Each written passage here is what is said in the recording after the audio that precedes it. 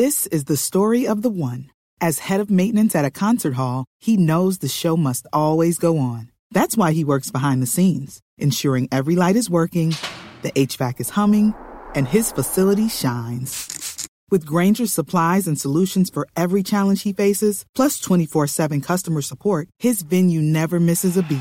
Call quickgrainger.com or just stop by. Grainger, for the ones who get it done. El condado de Santa Clara está pasando por una emergencia de sequía extrema. Valley Water le pide a la comunidad que limite el riego de jardines a un máximo de 2 veces por semana. Trabajemos juntos y digámosle sí a ahorrar agua. Visite watersavings.org para más información.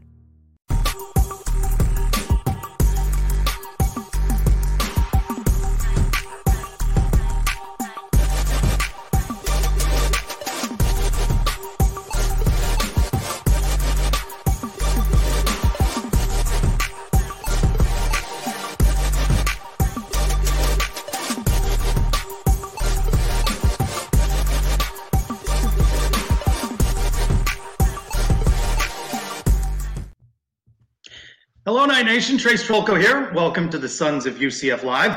Is the hiring of an athletic director imminent? We have the latest. The Knights ink a pair on National Signing Day, and the road trip from hell continues for UCF men's basketball. Let's welcome in the Sons of UCF, Adam and Mike. Hello, guys. Greetings, Trace. How's it going, man? I'm just getting done watching that This Place video again for like the 18th time in the last couple hours. So excuse me if I'm a little emotional here to start the show. That was pretty well done and much needed, don't you think? I just felt like it restored my momentum and adrenaline there for UCF after a couple of down weeks.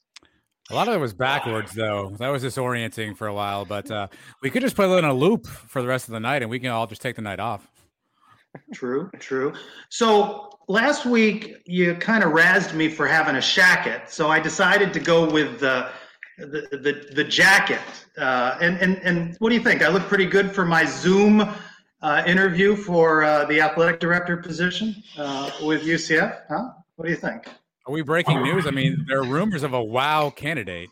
I feel Trace equals wow. I'm just going to throw that out there right now for everybody. Well, I read the job description. Transformational, that stuck out to me. Scrappy, gritty, hungry, pioneer. I don't know about that one, but norm breaker, disruptor. I mean, just a motor that never stops. I mean, it just writes a team player, marketing skills. I mean, it's just outspoken voice. The interview. You lost me. I think you need the beard back for pioneer. I think you need the full pioneer. And thank you, Mike, for I don't know what it is you wrote on at Sons of UCF on Twitter, but something about the beard. And I don't know what you said exactly, but it humored me. We were playing the Looks Like game on the last episode of Sons of UCF. I said, the bearded Trace Trolko looks like he was created in a lab by mad scientist Mario Verduzco in an attempt to sabotage the clean-shaven Trace Trolko by replacing the walk and talks with sit-and stairs. It's good stuff. So my interview went well. I'm in the mix. No athletic director hire this Thursday to disrupt all of our careful planning for this Sons of UCF live show. But some names have emerged. Brandon Hellwig out with some names. Eddie Nunez, AD New Mexico. Doug Gillen, AD Appalachian State. We, of course, have talked about Scott Carr, currently the interim athletics director. Mark Allnut, Buffalo. Would UCF go back to Buffalo for an athletic director? Beth Goetz, Ball State. Zach Selman, Associate AD at Oklahoma. And Brandon mentions a wow candidate, a surprise candidate, which could possibly be a name being mentioned now. Jim Sterk, AD at Missouri SEC school. Dr. Alexander Cartwright with ties to Missouri. Are you wowed by that name, Jim Sterk? I mean, not the name itself. I think, though, if there's going to be a wow portion of that conversation, it's that a sitting Power 5, quote unquote, and an SEC, quote unquote. No, I guess that's not quote unquote. He actually is in the SEC. To potentially have somebody of that ilk interested in coming to UCF, I think initially does make your head go, "Oh, that's interesting." whether or not he runs a good department in Missouri, whether or not things are, going favorably. I don't have all those details yet. So the initial response was, oh, gee, okay, an SEC AD, that's interesting. But it also makes you wonder, why does an SEC AD will come here? What are his motivations? I think that's more of the things we'll have to unpack to understand fully if this is a good idea or not. How much does the average fan know about just any AD in general? I mean, we know about the ADs at our school, maybe a couple other. You know about the guy at Florida, Strickland. You've heard some big names, maybe the guy from Notre Dame, or Danny White's dad. You've heard of Oliver Luck. But does anybody really know anything about these ADs at all these other schools? It's impossible. You're telling me people keep up with the players, they keep up with the head coaches, and they know the ADs at all over the place? So we're basing our opinions on these fan speculations and message board. I don't know anything about these guys. I'll just be honest. We know that he's at an SEC school now, but Danny White was making more money than a lot of these guys at the SEC. So why not come to Orlando? Money is not the issue. And you get to live in Orlando instead of a place like, where is Missouri? Branson, Missouri, or whatever city it is. Columbia, Missouri. I mean, to me, it's a no-brainer. I like that, how just 2 weeks removed from Danny White leaving, money suddenly no object at UCF, thanks to the $6+ million we're getting from the University of Tennessee. Now we can pay athletic directors possibly from Missouri, but I agree, most people don't know, and not on the search committee, but be interesting to see this jobs posted through February 5th, which is Friday. Does it mean we go through the weekend without an announcement and they hold on to something into next week? And then, of course, a week ago, speculation that Scott Carr might get the job, the internal candidate, which, of course, remains a possibility. But what does it do for the Jeff Lebby for head coach candidacy? Shakes things up if you bring in someone other, perhaps, than Scott Carr. Yeah, certainly. I think the first task of this particular person, whoever it happens to be, will be that football coach, right? And I think the players have made no secret about the fact that Jeff Lebby is their preferred target. So, will any of the folks on this list, either the mystery candidates or anybody listed, how much will that factor in? Obviously, people want their own guy, right? So you look at this list of people and you can think about particular names that maybe they want, right? So Zach Selman, who has got a really weird tie to the Bulls I'm not comfortable with. He's from Oklahoma. There's Alex Grinch, the D coordinator at Oklahoma. His name has been mentioned, right? So is that a combo platter? And so I think those are the things that kind of concern you is, this AD is going to make that hire. Certainly is unfortunate for Scott Carr if he's not, one of the top 2 or 3 favorites right now. I think he had a lot of positive momentum, but again, UCF's really weird with these things. We've all seen this before, names out of left field, smoke screens, trial balloons, the whole 9 yards. So I don't know that anybody knows anything at this point, even though some of the reporting and the sourcing is really from really solid people. Who the hell knows where this thing goes at this point? I have to think a huge part of the interview process is the ADs presenting who they would go after as a head coach, because that's going to be the biggest decision they're going to have to make. And Adam's absolutely right. All these names that we're seeing right now, I bet my money that it's probably none of them. I think it's a better chance that it's somebody that has not been mentioned yet, just like it was when Danny White was hired. UCF seems to do a good job of not having any leaks when it comes to things like this. Well, hopefully it times out, since it didn't time out for the live show, that you'll have opportunity to talk about it on the next All New Sons of UCF podcast.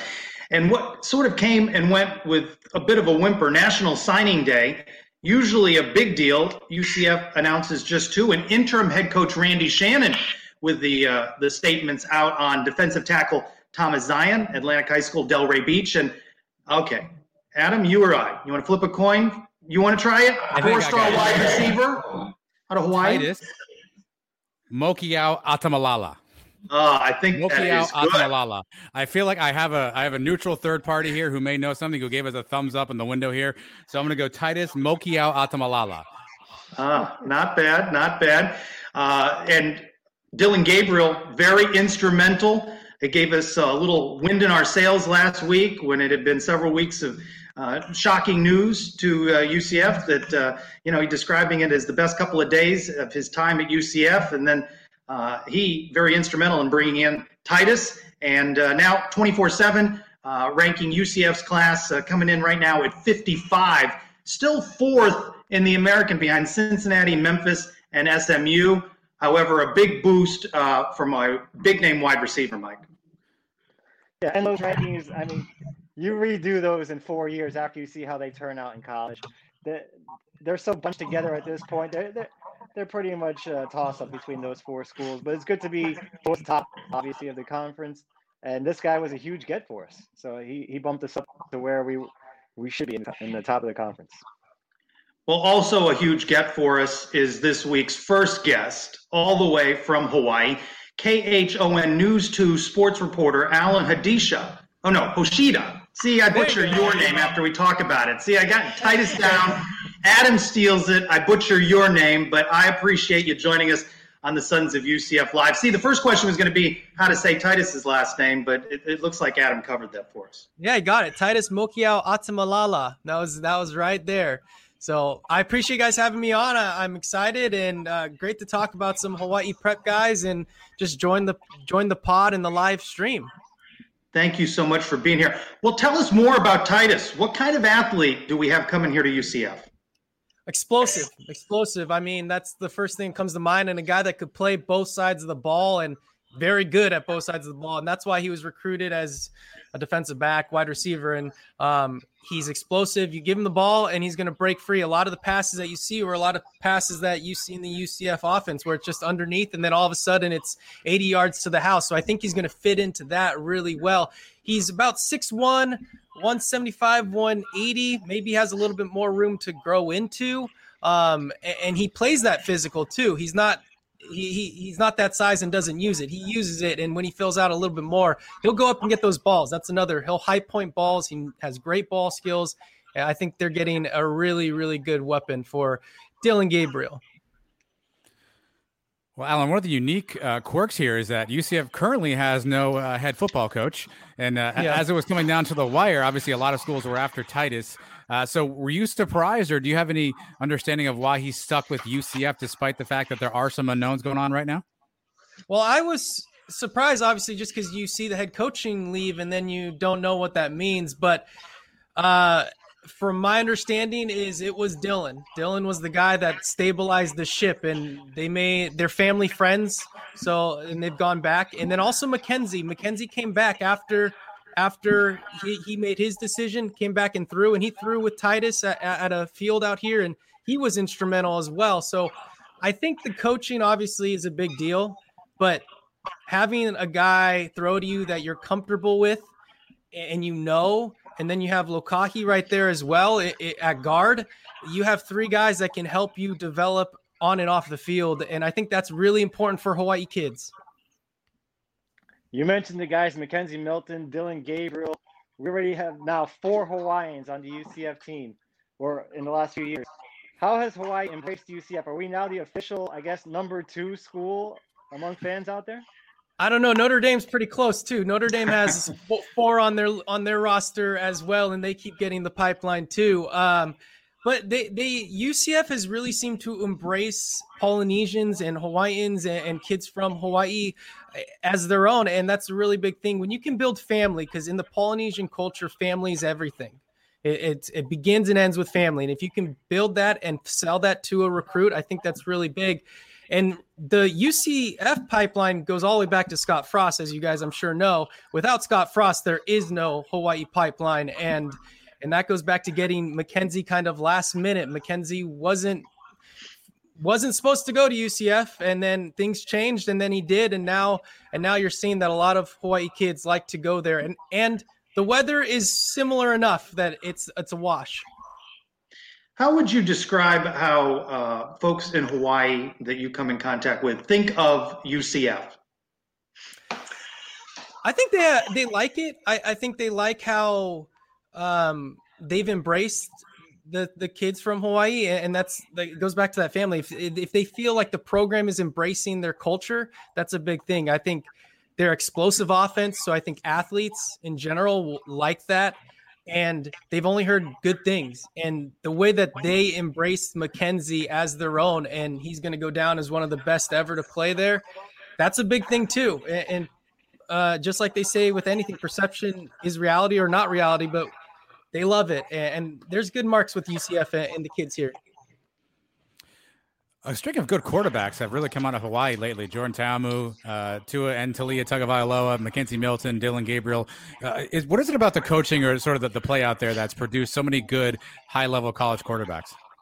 There's a lot. And Chevin Cordero is the quarterback at Hawaii, so they have their own born and bred D1 kid, St. Louis guy as well, just like Tua and Marcus.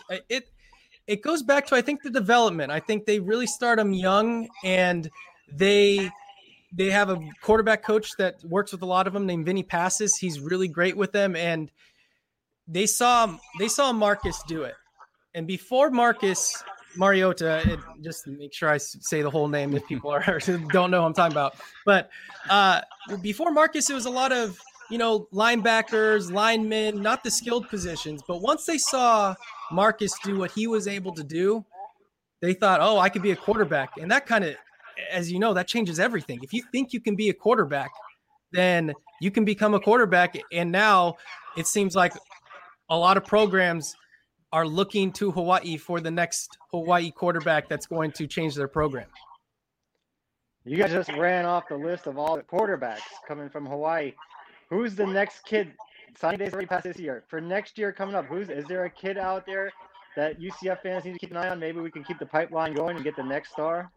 Well, Dillon seemed to indicate that there was a couple other guys that he was in contact with. I don't know the for sure thing. The hard thing for me to tell you is that we didn't have football this year, and we're not going to have football as of right now. As it looks, we're not going to have football, so we haven't seen any of the kids in over a year. But I know Titus's quarterback, Blaine Hippa, he is a guy that has some offers, and it wouldn't be surprising to me if UCF already knows about him. He's a lefty as well, so I don't know if they like lefties. And a guy from Hawaii, there's the name there too, and he already has his ties with Titus, and so maybe. I know he's a guy that's got some buzz, but for me, it's hard because I haven't seen him in over a year, and obviously from sophomore to junior and even junior to senior, there's a whole lot that can change. Of course, Mackenzie Milton makes a big name for himself at UCF, and Dillon Gabriel follows him. How good can Dillon Gabriel be? We've seen what he's done so far. What do you see in his growth and where he can go next? I think really if he can maybe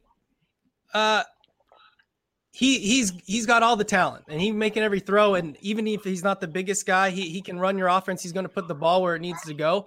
I think now it's just closing those games, right? The leadership to close those games in the second halves where this year it wasn't always there. But I think he can be as good as he wants to be and as good as Mackenzie and everything like that. I'm sure that's what we want here in Hawaii, obviously. I mean, we want the best for him, and he seems to have the weapons and to be able to do it.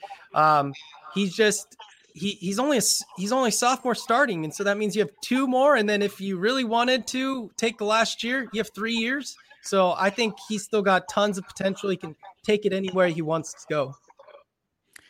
Well, you mentioned Mackenzie. Obviously, he recently was in the news. He elected to leave UCF and went off to Florida State.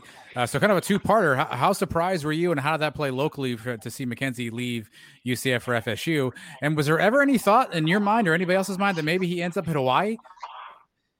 I don't think Hawaii was an option, because for Mackenzie, you wanted to go play right away, right? You can't take that chance of not starting. And obviously, he's a phenomenal quarterback, but like I said, Hawaii already has a quarterback who was just one of the Big West's best, and he's a Hawaii kid, and that says something. When you have a Hawaii quarterback that's from Hawaii, I know Milton would come in, and he's also that, but you wouldn't have the surefire I'm going to start type thing, and I think that was important for Mackenzie to have that opportunity to get as many games in as possible.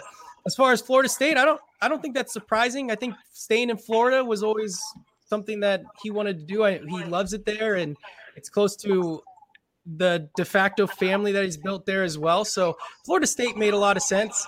To me, it was surprising how quickly it happened, because I'm just, it seemed like he was in transfer portal, and then a couple days later it all happened. And so I know he's healthy, or he's getting healthy, and locally everyone just wants to see him back on the field, and hopefully he stays healthy and can take advantage of this and then take the next step. Obviously, you guys love to follow your own Hawaii players, and keeping up with them on Saturdays, it's got to be a little tough for you guys with the time difference. How does that work out? You guys get up at 5 o'clock in the morning and start watching college football? It's like a 6 a.m. to like 10 p.m. type thing. So I mean, if you love college football and you love sports, you just wake up and it's on your TV. And a lot of it is setting records and having things going. And sometimes we have 5 games that I'm trying to keep an eye on. I'm the weekend guy, so I'll be here on Saturdays and, I'm flipping back and forth. We always have our quarterbacks on though, because it's the easiest kind of to keep surefire track on. So I always had Dylan's game on, always have Taulia's game on and everything like that. But yeah, it seems like each year there's more. And that's great for the state. That's great for us covering it. On the downside, it's very hard to keep track of 15 games in one Saturday and be ready to go and pretend like everything that happened in all 15 games, so you don't sound completely caught off guard by something. You mentioned Hawaii's quarterback being homegrown. Do Hawaiians take pride, though, seeing guys like Mackenzie Milton, Dillon Gabriel flourish in other colleges? I think you always want to support your own, right? And to see a kid from the islands go somewhere else and achieve goals that weren't always seen for them, I think that's special. I think Hawaii fans will embrace that. And sure, of course, there's the ones that want them to stay home, but that's just not plausible. I mean, going to college is so much more than just playing football, and it's important and everything like that. And that's their main gig. I understand that, but you want to go learn and experience new things. So always staying home sometimes isn't the best option. They want to go out and experience the world and experience new things. And so they do get behind. They love seeing a local boy go do big things. And once they go pro or anything like that, that's the pro franchises. That's who they cover. Those are the jerseys you see. And that's who they become to get to rally behind. Well, if Marcus Mariota is sort of the GOAT quarterback in Hawaiian lore, who's second? Is it Tua? Is it Mackenzie? Who's the, I guess, number 2 chair behind Marcus Mariota? For Hawaii grown kids, probably Tua. I think that's pretty safe to say at this point. But in Hawaii, there's also, you have Colt Brennan. Colt Brennan's a huge name, and a lot of people love what Colt Brennan did for the Bows and that whole experience of when they were at the top of the game. So Colt Brennan's also a really big name, and I wasn't here obviously back then, but I know he would have his own autograph sessions after practices and stuff. So it's he was a rock star here too. But as far as homegrown guys, Tua is definitely that next one, and everyone loves what Dylan's doing as well. UCF, those are the guys that they're looking to right now. What about the other positions? I know you said linebacker was a big position. Lineman. If you had to make a Mount Rushmore, I guess, of some of the other position top players, who would they be that people know? Oh, that's there's so many. I mean, I don't think I could even begin, because to be completely honest, I don't have the depth of knowledge. I'm not a local grown kid, and so I didn't have the same experiences. So I can't tell you that without, I'm sure, losing and leaving out someone that deserves to be there. So I'm gonna have to sidestep that one on you guys. I'm sorry. All right, no problem. Long time ago, UCF traveled out and played Hawaii on the island. Now, if they did, where would they be playing that game? Aloha Stadium. The University of Hawaii is not going to be playing its games there. Is that still up in the air? What's the plan if college football plays for them in the fall?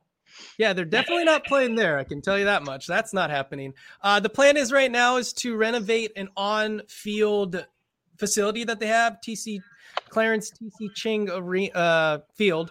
It's their practice field. It's where they have their spring game, and they're hoping to put about $5 to $6 million into it and get it to a $10,000 seat, because, as you know, the NCAA, that's kind of their bottom of what they need to have. But that's the plan, is to do it on campus. And actually, in a weird way, that might heighten the actual college experience for a University of Hawaii game, because Aloha Stadium is about 20 minutes away from campus. So you don't have as many student athletes go out there, and there's not a nightlife out there or anything that will lure people out there or students. So actually being on campus, if they get it done, which is a big if, But if they get it done, that can actually add to the atmosphere with the student body and give it a more college feel. Well, let's just wrap with this. Coming in as a true freshman, you expect Titus to make an impact for the Knights this fall? I think so. I know. So Marlon Williams is probably moving on at this point, and Trey Nixon. And I think I was trying to give comparisons of who I thought body type. I think he might be a body type like Trey Nixon. Hopefully he'll have explosiveness and everything that goes along with it. But I think there's some spots for him. And I think that's probably something that he wanted to at least know, that he was going to be able to compete for some actual playing time right off the bat, because there was places that wanted him to come be a DB, and sometimes maybe you can move into a DB role a little bit earlier or stuff like that. But I think he should contribute, and I think he can make an impact, especially if that all Hawaii combo links up and they get on the same page.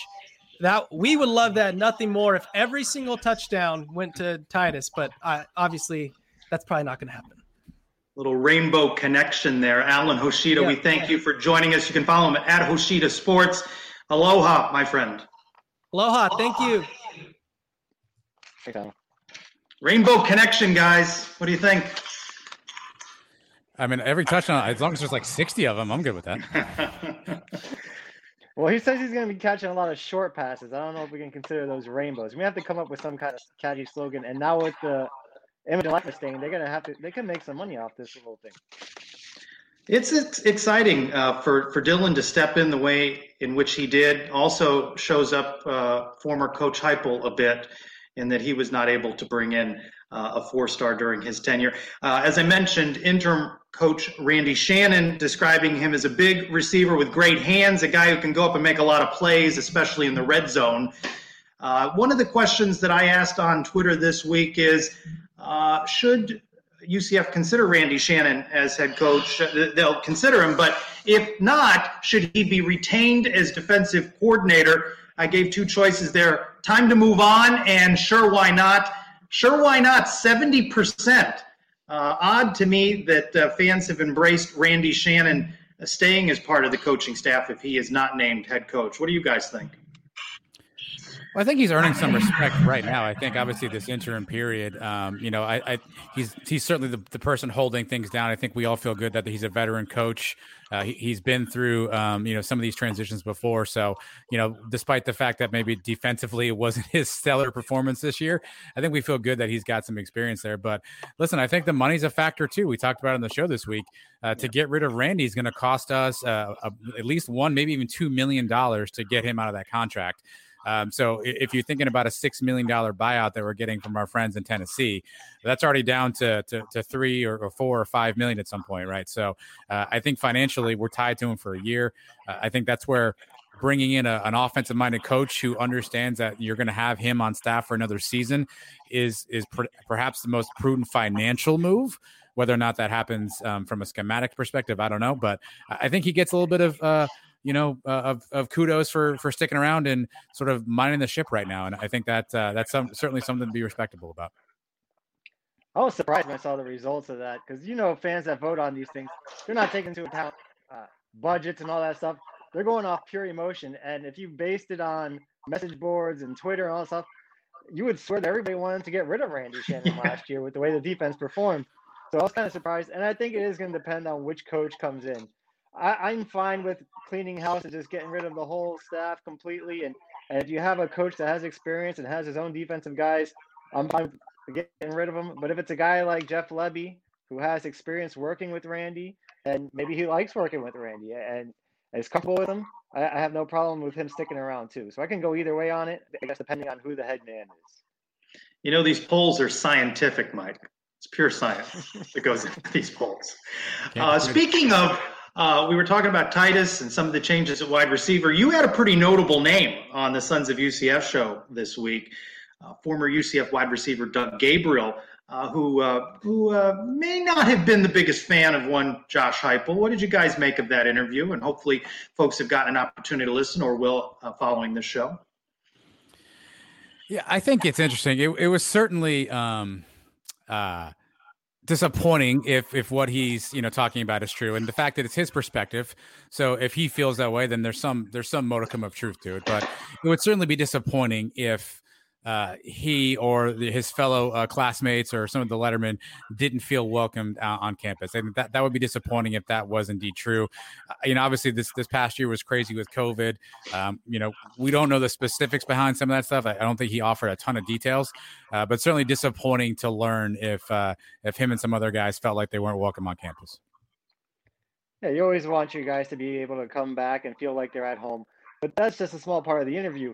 We're talking Doug Gabriel, man. That's a big time player. He may have had one of the best individual seasons we've ever seen at UCF. Go back to 2003, the numbers he put up, and I was doing some research before we talked to him. He averaged like 28 yards per catch. The guy was a big play machine, 20 touchdowns, which is top 5 all time as a receiver in UCF history. And he was only there for 2 seasons. And if the guy sticks around for 3-4, he came over as a JUCO. If he was there all 4 years, the numbers he would have put up may never have been broken. Adam, you have a clip from the show the other day, right? I do, yeah. I think one of the things that we obviously asked him a lot about was his experience with UCF and sort of what he experienced as Josh Heupel was the head coach there. And here's probably one of the more, I guess, memorable sound bites he gave from that episode. It's just the fact that it seemed like we wasn't welcome. It's like we wasn't welcome. We were trying to, give back things we've learned and just be a part of the program. And it seemed like they went in a way total different direction than anything. And, like I said, I can't knock anything because I wasn't in the shoes, and he was doing what he felt was best for his program. But when it came down to the program itself, I have yet to find a program where they go away from the alumni like UCF did. And again, he didn't offer a ton of specifics there. I mean, he talked a little bit about, some of the game day experience and some of the events that were around there. But again, if that's true, and I imagine that for Doug and I guess some of his teammates, there is some modicum of truth to that. If that's true, that's disappointing. It's disappointing that we don't get a chance to welcome back some of the guys who laid the foundation for UCF. And Doug, obviously, as Mike mentioned, was one of those guys. So certainly it was disappointing to hear that if it's indeed true. But look, it's convenient now to pile on Heupel. And that's what happens when you leave. So we'll see if anybody else has anything that they share about their experience with Heupel. But if any of that's true, it definitely is disappointing and frustrating. Well, definitely we have not seen the outpouring of emotion in Coach Heupel leaving, and that anybody's too sad to see him go, right? I mean, is that fair to say from social media and other sources? And as we talked with Jamie Say, Matt Michelle last week, what will Josh Heupel's legacy be? Another scientific question that I asked on Twitter this week, Mike, was with the turnover in head coach and staff, what do you think of UCF football's chances to contend in the American in 2021? 68% definite contenders. So it looks like we got our mojo back a little bit. I can almost hear Mike saying 12-0. 12-0. That's your prediction. You're going 12-0, right? By the time we get to the preseason show in a few months, I may be at that point. I'm not there yet. But we're definitely contenders. I mean, we have probably the best quarterback in the conference. As you know, college football is almost all about your starting quarterback. Of course, you got to have the other pieces. But we have a lot of talent on this team. We talked about the skill position all the time. We're just reloading at receiver and running back. And the defense was full of young guys that hopefully have the experience now to grow and get better in the next couple of years. So I think for sure we're a contender. We're definitely not in the bottom of the pack. We're not the Cows or East Carolina or teams like that. I know we finished in the middle this year, but we're a kick away against Memphis from finishing in third place. We're just missing the conference championship game. That's the top part of the conference. We'll be right back where we belong, I think, next year. A kick away and less than 49 points given up. Middle of the pack got 25%. It's a rebuild, almost 7%. Speaking of rebuild, transitioning to men's basketball, with all of these road games, it has felt it's just been difficult to watch. Every other day, there's 20-plus turnovers. Knights lose Wednesday 75-61 after nearly giving up 100 on Monday night. UCF falls to 2-8 in the American, 4-9 overall. It has been a difficult stretch, Adam. It's without a true point guard out there. It's just been a struggle. And the turnovers, you can't turn the 27 times. I think they had nearly 49, I think. 49, back to 49 is a number. 49 turnovers in the 2 games against Memphis. Yeah, Memphis came out with a heavy press, heavy pressure, ball traps, not only off the inbound, but then they would ball trap the second pass as well. We couldn't dribble around it. We couldn't pass over it. We couldn't pass around it. It reminded me of watching our football offense, where, we come out and we just, we score so quickly, we run fast, and it takes teams time to adjust to us. It felt like the same thing with Memphis's defense and their trap. It seems like we just never really adjusted. And by the time we got settled in, well, then it was too late. We were already down 15 and 20, and we're just not a team that can score in bunches like that, that's going to be able to come back from that kind of deficit. We're a kind of team that needs to be within 8, 6, 5, somewhere in that ballpark to be able to kind of, make a run at the end of the game there. Being down that much, we just were never going to make a comeback. Memphis just blitzed us both times. You saw some improvement on the Wednesday game from the Monday game, but, it was almost from the jump. And, you got to commend the guys, because we're playing with a short team. Memphis ran out like hockey line changes, right? There were 5 guys coming in and out at periods of time, and we're just rotating Reynolds and Adams and Mahan and, the same 8 guys coming in there. Finally, Diggs, got the mothballs off, and he was in the game for a while. But, you got to feel for the guys, because they are just under a ton of pressure from Memphis, and, they're bringing fresh legs out. And after a while, you could tell UCF just wasn't going to be able to keep up with that. However, I would say in the postgame, and we have a clip from head coach Johnny Dawkins, he's not saying anything about the grind here this week as any excuse. He thinks the team's going to be ready Saturday at Tulsa. You know what? We have to, we have to be ready to respond. Every day is a new day. Every game is a new game, and we just need to be able to respond. I don't look at the amount of games or the amount of time in between games. I think most of these young people are just happy to be playing basketball. We played 13 games now. These guys, like I said, would just be ending preseason. So for them, I think they still have a lot more in the tank. We just have to, manage them properly, and how we travel, and manage them properly, and, how we practice. Knights will wrap up this 4-game road trip Saturday at Tulsa. Boy, I know you guys have been saying you hope you could get 2 wins on this 4-game road trip.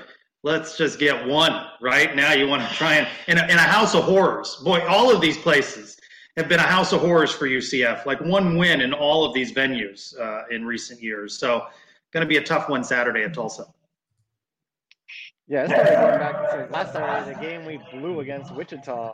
We had that one a couple times and we let it go, and that started the spiral. We saw what happened in Memphis, where we just struggled completely for 2 games. In Tulsa, like you said, we've never won there. So I'll take a win right now.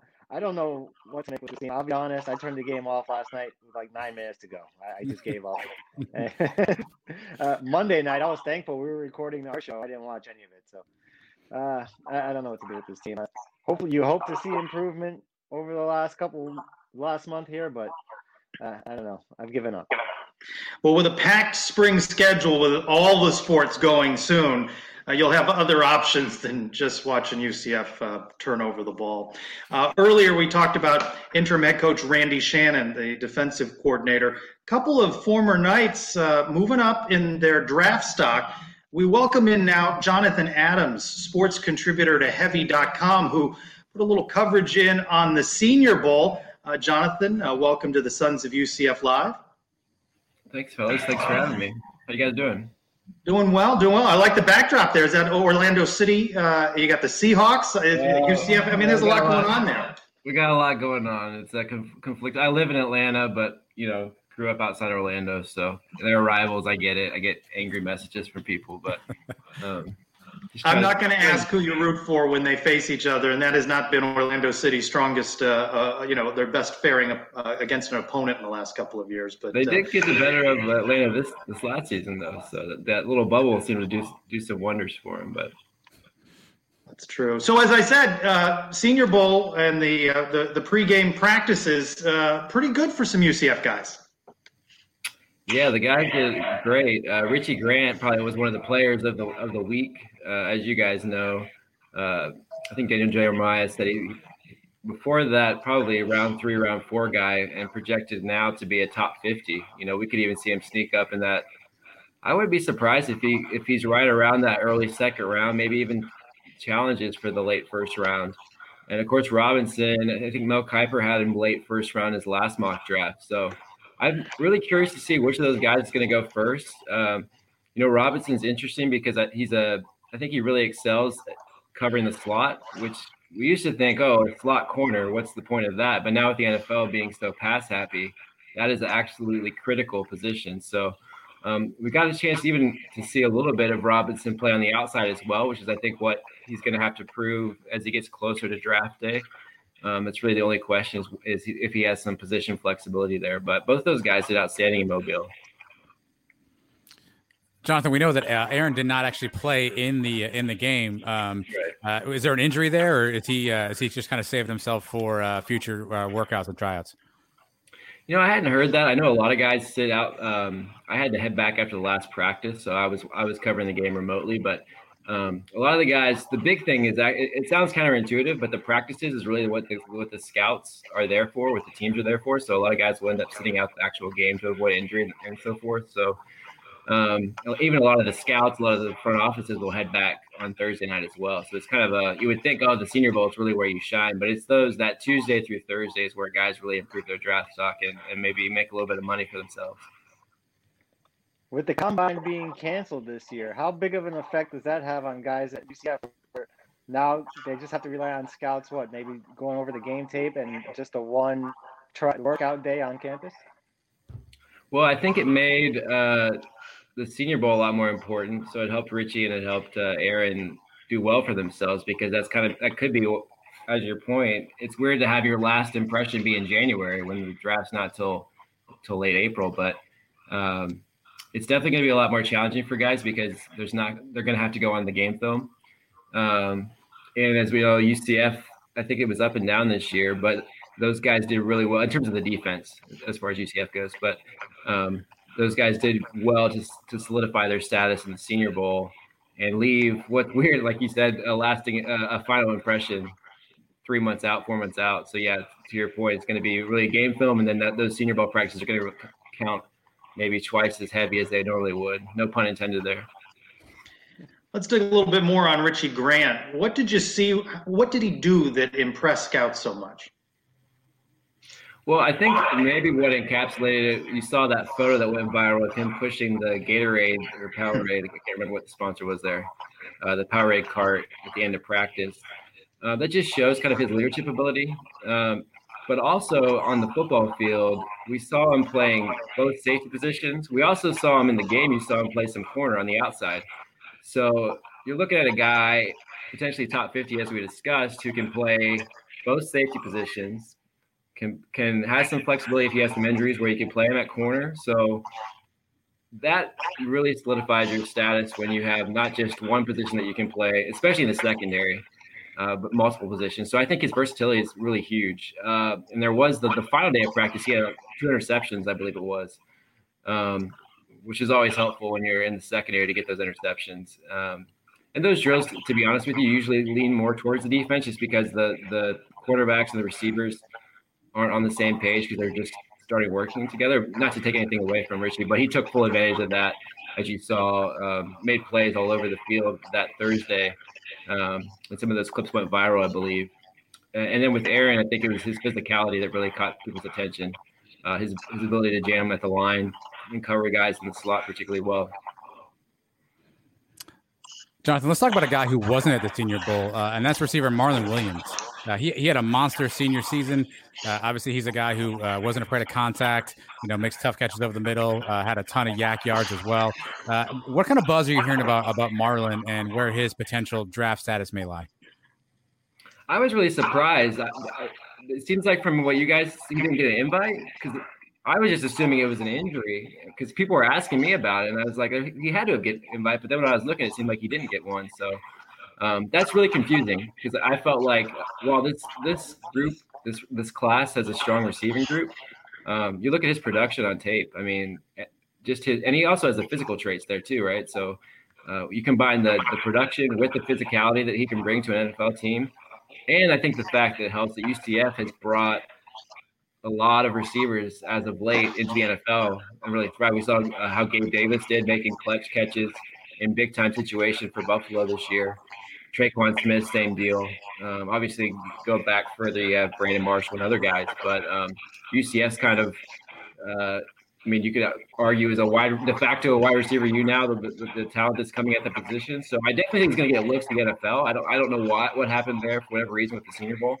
And it does hurt himself that the combine's not happening, at least not in the traditional sense. So, but the good news is that he's put film on for several years here, really, really solid production. So I think he's going to do fine. I'm not sure what happened with the Senior Bowl there. I was really surprised to see that he wasn't there, especially because in the last couple of years, it seems like UCF's had at least one or two receivers there every year. UCF's got a lot of guys in the NFL since 2017. This year's class, they were freshmen on that team. Some guys made some big impacts. So Otis Anderson, Richie Grant, Marlon Williams. How many guys do you expect to get drafted out of this year's class? And how much does that validate that 2017 national championship when you take a look back and see all the guys now that are in the league? Yeah, no doubt. And I think that's really the selling point for UCF going forward. When you look at this whoever that next coach is going to be, you want to keep that train rolling, because when you're recruiting high school guys and they can see there's a pathway from UCF to play on Sundays, I think that is going to only increase the level of talent you're going to keep getting. So if I had to guess, I would say between 4 or 5 guys. We just talked about 3 for sure. You would think in those late rounds we get a couple more out there. So I'm curious to see what UCF does on the coaching front to see how that can help. But in terms of attracting those talented players that can play at the NFL, because there's such a track record, and UCF's done a great job on the social media side of pointing that out on Sundays and pointing that out. Even today, I saw a graphic about the return of the video game and how that's the Built by UCF thing. And I think it's really catching on, and people are starting to recognize just the amount of talent that's coming out of Orlando. A name we haven't mentioned, what do you think the prospects are for Tay Gowan getting drafted? I haven't heard a lot on him. I think he's going to be probably like a day 3 guy, potentially one of those guys that teams could look at again. We saw that a little bit with Adrian Killens last year, who's super fast, but just struggled with being fast in college is a little bit different than when you get on Sundays. And we saw a little bit, he struggled in that Sunday night game and I think got released. So it'll be interesting to follow. A lot of these guys get looks, even if they don't get drafted, will get looks. It's interesting. The final round of the draft, you have teams working the phones, competing against each other to compete for these guys. And in some ways, it's better to not get drafted than get drafted in, say, like the late 7th round and not have any say in where you're going, because then you get to handpick your situation where you might have a better chance of making a roster. Whereas if you get drafted in the 6th, 7th round, your chances of making the final roster are slim, and you don't have any control over where you're going. So sometimes it's better. It sounds not great not to get everyone wants to get drafted. You want to hear your name called, but sometimes for some of these guys, it's better to be able to pick their situation. A really intriguing name, I think, for a lot of people, Jonathan, is Jacob Harris. He's got the size. He's 6'5". He's purported to be the fastest guy on the team, which is crazy thinking about all the speed UCF has. But he's super raw from a receiver standpoint. Hasn't played college football all that long. But he's made some explosive plays. Are you hearing his name at all? And do you think there's a niche for him in the league just based on his measurables? I do, and actually, I was talking to a colleague at the Senior Bowl. I'm blanking on what the name of. There was a kind of like the East-West Shrine, which was canceled this year, but something similar that he participated in. Do you guys know what the name of whatever they did event was? He really did well. She said he really did well. I was talking to another reporter. She said he really did well in the practices, that the scouts really liked him a lot. And so I think he did well for himself there. That was the final. I think the Senior Bowl was the final, showcase game that we had. So he's not going to have any more opportunities beyond that. But I do think he's going to have a landing spot. I thought he did really well this past season. Really, really consistent pass catcher with great hands, and kind of that new breed of tight end that you want to see that can line up out wide, not just block, but be able to be a real receiving option for the quarterback. All right, now that you're considered, I guess, a draft guru, I'm gonna go over a few terms here. You tell me which one your favorite one. You should read my mentions. That's clearly not what people think. I appreciate that. I'll send you the $20 later. Fluid hips, good at the point of contact, high motor, plug and play guy, take the top off the defense. What are some of your favorites? As far as the draft cliches? Yeah. When someone says that they're real twitchy, like I don't really know what that means, but it sounds good. I would like to be twitchy. A lot of times when someone's not athletic, you say like the high motor. Basically, that means you're going to be like slow as crap. You're not going to be able to keep up with the other athletes. I'm trying to think of some of the other ones. Plays well in space. That's my favorite. Yeah, that's good. There's a weird one with like hips. Didn't you say something about hips? Like can bend well at the hips? Like there's just a lot of weird hips. Things. I think sometimes it's filler when we don't know what we're talking about. We just can insert one of those, and no one really knows what any of that means. So you can just kind of throw it in there. Not super helpful on a first date or anything, but definitely throw one at the show. You can kind of throw one of those. You're like, oh, this guy really knows what he's talking about. No, he just kind of like looked at Mel Kiper for a couple clips online and memorized them. I think you got to come up with like a couple of your own. I know. Maybe you guys, let's workshop that. Someone at me on Twitter, let me know what your favorites are. I could try to work it into my. I'm really just trying. I heard this rumor that Mel Kiper eats a whole pumpkin pie every draft. I'm just trying to figure out how that even is possible. More so than draft cliches, I'm just trying to get, how do you get to the point where you can eat a complete pie? Like one of the, like how people have certain demands when they're in like the green room, you have to have like green M&Ms or whatever. I guess one of his things is like you have to have a certain amount of pumpkin pies for the 3 days of the draft. I don't know how that works remotely this year, but I don't know. The draft is 3 days. I could easily kill a pumpkin pie in 3 days. I'm talking about like 3 total, so 1 each day. Oh, okay. Oh. Definitely not pumpkin. I might be able to do that. Did you get some Reese's peanut butter cups at the Senior Bowl practices? Were they aplenty? They usually are. COVID's kind of ruined everything, So we were. I'm making light of that. I don't mean to make fun, but this year we were sectioned off from like where the teams and the scouts are, and usually they hand out different things like the Reese's, and it's kind of like the way that my wife lets me back in the house, like. If I don't bring back a certain amount of Reese's, like all my stuff's in the front lawn and the locks have been changed. So like even if I have to go to the gas station, if I forget, like I just can bring back a few of the and then randomly I'll like be packing my bag and find like random packs of this that I forgot were in there, just because there's always little like grab bags. You'll also walk around and there's the life-size Reese's guy or gal, I don't know who's inside the costume, which is always a little bit terrifying, and also like kind of.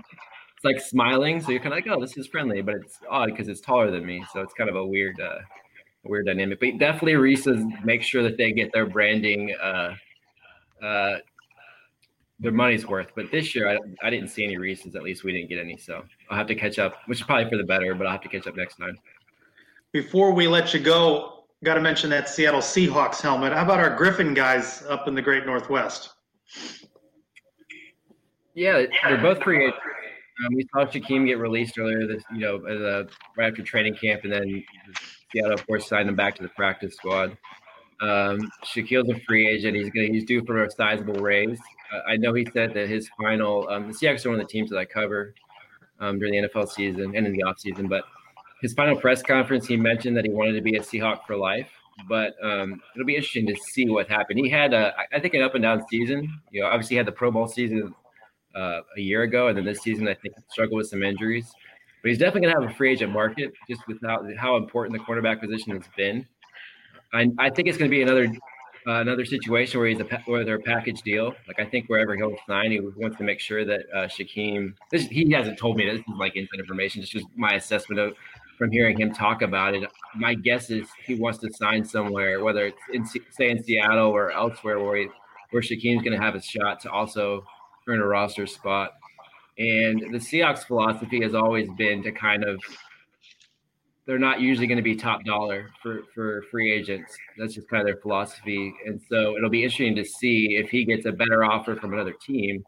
he's going to have an opportunity to make generational wealth in this next contract because he's coming off his rookie deal. So I'm sure he wants to make sure he maximizes the contract, which he should. So it's kind of a tug of war there between what the Seahawks are going to be willing to pay him. They need that position. Their secondary with, he fit well with Jamal Adams, but they just had so many injuries and the defense struggled this year. So I know that he wants to remain in Seattle, but the question is whether they're going to financially meet what the market's going to demand for him. He's definitely not going to be without suitors. There's going to be a ton of teams interested in him.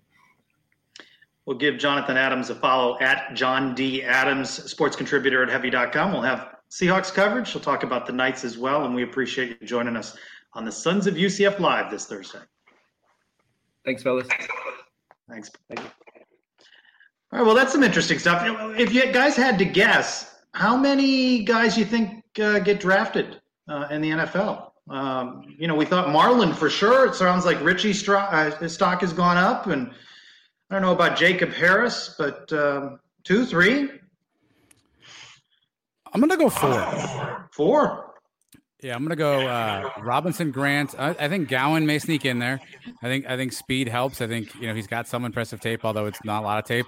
And I got to – listen, I'm the co-founder of the Marlon Williams fan club along with JP Gilbert, so I got to go with Marlon Williams there. I think Grant and Robinson are for sure going to get drafted. Marlon, I think, is close to a sure thing. And then maybe Gowan, maybe Harris, maybe as many as 5. It's possible. Definitely at least 3. At least 3, could be 5. And we got 4 in the middle. Interesting. I didn't think going into this NFL draft that it would be quite so chock full of Knights, but certainly the Senior Bowl practices helped a couple of guys, and it looks like a good number. Anywhere between 3 and 5 would be a good day. Good couple of days. Yeah, don't forget there's also Otis. There's Greg McCray, right? Now, obviously, running backs are sort of a disposable position these days in the NFL. So maybe those guys are guys that sign, undrafted free agent deals. But I think there could certainly be a slew of Knights, hopefully making the rounds. Typically, you have your historical one night goes to Jacksonville concept. So we'll figure out which one of these will be a Jaguar. That happens every year. So pick your Jaguar between that group. But yeah, I think there could be a slew of movement. To answer your question, Mike, I don't know the record of how many UCF guys drafted in a class. That's a good trivia question for anybody out there who may know quickly. They can throw it in the chat for us. It's the kind of thing that might get you a hat. Is this an indictment on Heupel? I mean, you got 5 guys going in the draft, and the team was basically barely over 500. I can do a contest for the hat. Maybe not for this, but how about a Super Bowl contest? How about a predict the score, and we'll do an MVP. Who is the MVP tiebreaker or something? Come up with a thing right now on the show. You're announcing a contest right here. Workshopping it right now. This is how we do the podcast, Trace. This is behind the scenes of how I hit the record button and Mike's like, "Hey, do you think we should do this?" And we start talking about it. So I do enjoy when he asks you questions that you're not necessarily well prepared for. You scramble, you get answers most of the time, or you make things up. I got a filibuster. I've got an iPad. I've got like a phone. I've got a computer. I've got like multiple devices so that I can try to search for whatever's on Mike's mind that day. You got to keep him on his toes. Keep him honest. He's a bright guy. He figures it out most of the time. Well, as we wrap up going around the kingdom a little bit, Mike, if you've tired on men's basketball, plenty of spring sports coming. Baseball, softball, men's and women's soccer, volleyball off to 3-0 start. McKenna Melville shining as expected, AAC Offensive Player of the Week. Here's a question for you. When do you play a conference opponent, but it's not a conference matchup? The UCF's got a pair with Tulane. They've got a regular conference slate, but in this still trying to build a schedule and add games, they're playing each other Friday, Saturday, but it's not considered a league game. So a league opponent, but not considered a league game. It's going to be a different kind of spring for a lot of UCF sports for sure. I caught up with head coach Todd Dagenais following the most recent win, and he talked about Tulane's pretty good team.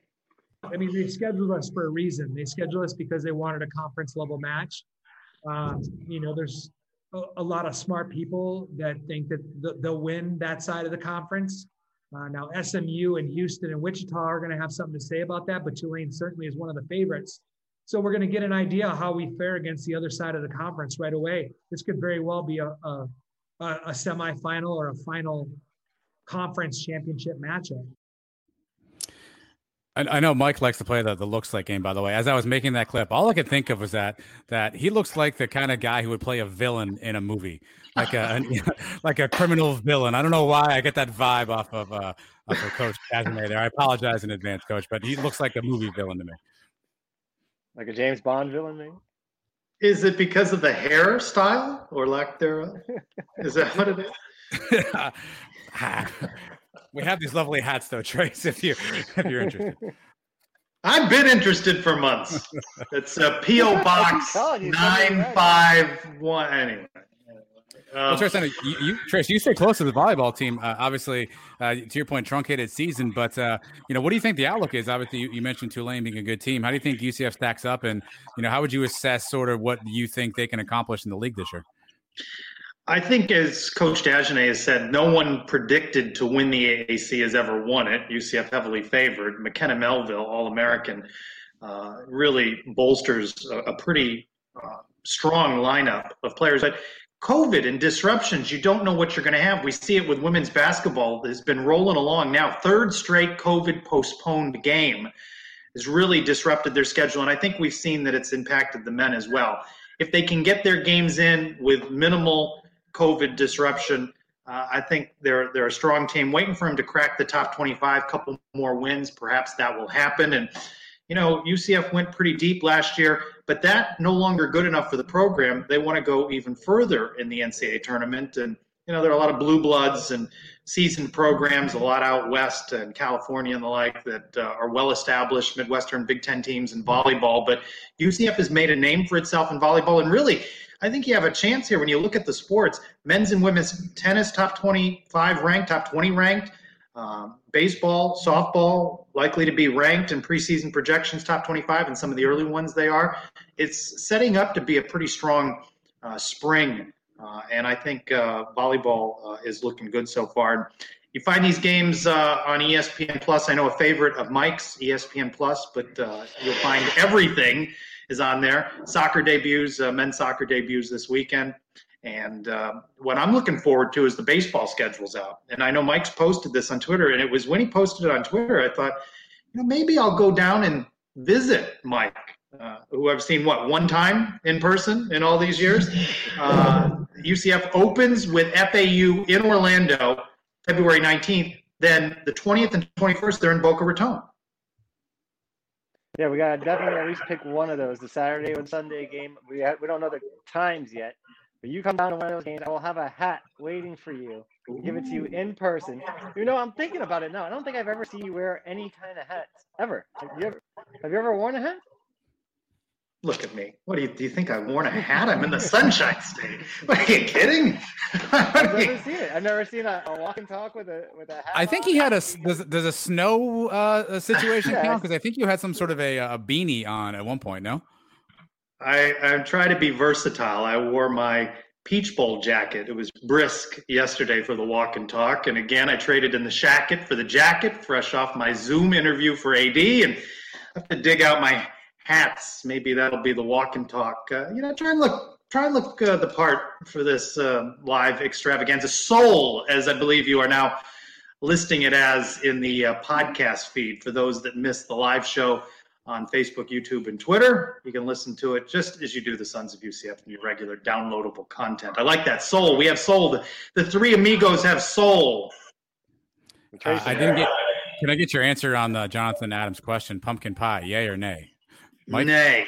No. It's not my first choice of pie, but I don't turn down any pie, so I would eat it if that's all we had. But there's about 4 other pies I'd take ahead of it. Well, so what's worse? So Mel Kiper eating a pie per day of the draft, or I believe it's rumored, Mike, you may know this factually, that Bud Selig ate a hot dog every single day of his life. So what's worse, pumpkin pie every day or a hot dog every day? Anything every day is just, I don't know. Not anything every day, Mike. I mean, it's silly here. I don't know if I could do a hot dog every day either. I'd probably eat like 5 hot dogs a year. And 3 of them will probably be in Boca during the game when we go in a couple of weeks. But I guess I'd go with the pie if I had to pick. I'm more of a dessert guy, I guess. Adam, how far are you from Boca? You were just down there for the bowl. Stone's throw, Trace. Yeah, I mean, I'm in the car. I'm there 6.5 hours. So stone's throw away. But if they're playing anywhere in Jacksonville, I'm. They are playing in Jacksonville. Wow. I'm there. You know, that's motivation to come up and visit you too. Yeah, you're dead smack in the middle, Trace. Right? You can go either direction for us there. If I go to Boca, I get a hat. If I go to Jacksonville, I get a pumpkin pie or a hot dog. I actually have two hats. One my little guy has. I could clean that off a little bit, and you'll never know the difference. This is true. So what do you think now? Wrapping up the show, athletic director Friday, or does it go into next week? I mean, you can't imagine something like this from a announcement press conference standpoint that you want occurring on a Saturday or Sunday. Something Friday, or do we go into next week?